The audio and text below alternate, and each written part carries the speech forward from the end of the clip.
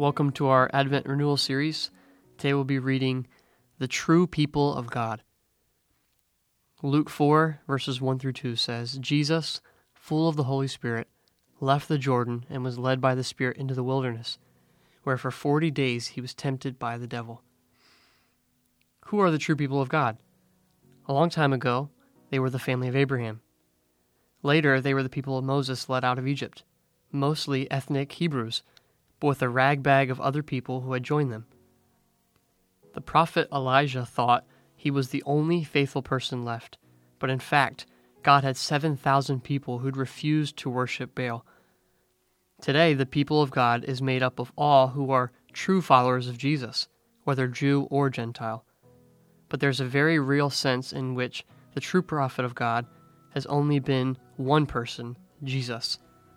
Jesus is Emmanuel, God with us.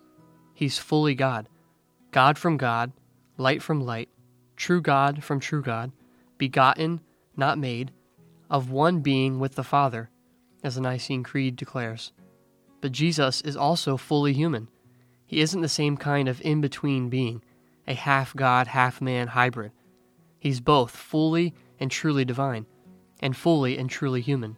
He's as human as you are, and that means Jesus is not only God with us, he's also become us with God. He's the true humanity, the true Israel, the true people of God. In the Garden of Eden, the first human being, Adam, faced temptation. He had to choose to trust God or doubt God, to follow God or follow Satan.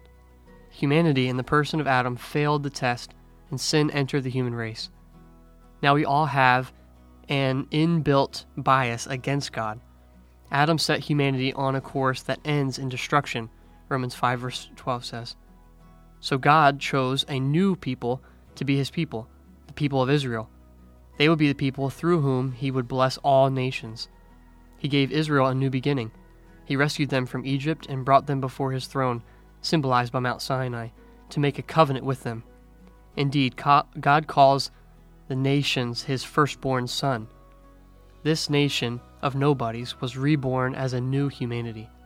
Then, like Adam, they experienced a period of testing. They were tempted as they journeyed through the wilderness. They sent 12 spies to investigate the land God had promised them. 10 spies returned with stories of giants, of people too powerful for the Israelites to defeat. The other 2 returned with the same stories of giants. But they saw people the Israelites could defeat with God's help. So the Israelites were presented with a clear choice. They could choose to trust God or doubt God, to take the land or run away. And the new humanity failed the test. As a result, that generation of Israelites spent 40 years in the wilderness. In Luke 3, verses 21 to 22, Jesus is baptized. Like Israel, he passes through the river Jordan en route to inherit the land. Like Israel, he's called God's son. But Jesus is not just the new Israel, he's also the new humanity. So Luke then traces his genealogy, taking it all the way back to Adam, the Son of God. Then, like Adam and Israel, Jesus is tested by Satan. Like Israel, his testing takes place in the wilderness. Like Israel, it involves 40 units of time, 40 days to parallel their 40 years. Satan tempts Jesus to turn from the task before him. He offers him shortcuts that would compromise his mission. But unlike Adam and unlike Israel, Jesus resists. He is faithful.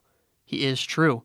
Indeed, Jesus responds to Satan's 3 enticements with 3 words from the book of Deuteronomy, the record of the words Moses spoke to Israel at the end of their 40 years in the wilderness.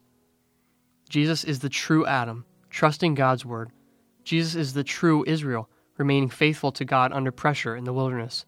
Jesus is the true humanity, perfectly embodying all that humanity was intended to be. So Jesus is not just the divine Son of God, the second person of the Trinity. Jesus is also the true human Son of God, faithful to our Father Creator. He is the image of God because he is perfectly images God as no one but the divine Son could. But he is also the image of God because he perfectly fulfills the calling of humanity to reflect God's glory in God's world and rule over creation in power and love. All of this is impressive. It evokes our praise, but on its own, it is not really good news. Indeed, it's rather intimidating. If Jesus is the model of what it means to be truly human, which he is, then I may as well give up because it's a standard I can never achieve. But Jesus is also with us as us with God. He's our representative. His faithfulness becomes our faithfulness. Our humanity is now wrapped up in his humanity. We're used to the idea that at Christmas Jesus took on human flesh. He had a real human body. He was flesh and bone. If you cut him, he would bleed. He got sweaty, hungry, tired. We're also used to the idea that the resurrection of Jesus was a physical resurrection. It's one of the central pillars of our faith. It wasn't just that the memory or ideals of Jesus lived on after his death. He really, literally, physically rose from the dead.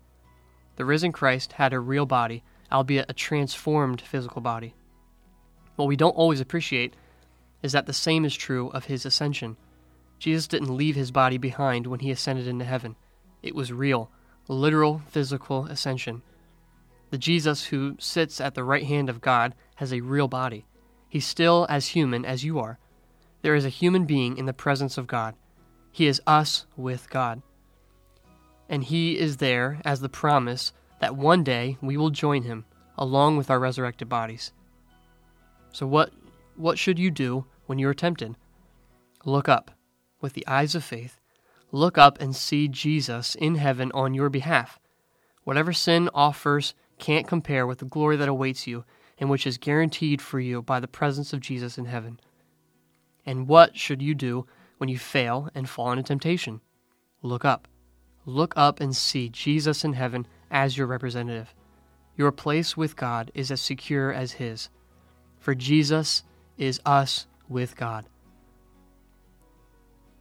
Let's pray. Jesus Christ, ascended man, passing through the clouds for me, there before the Father's throne, our redeemed humanity. Human flesh is now with God. Jesus be our guarantee. Amen.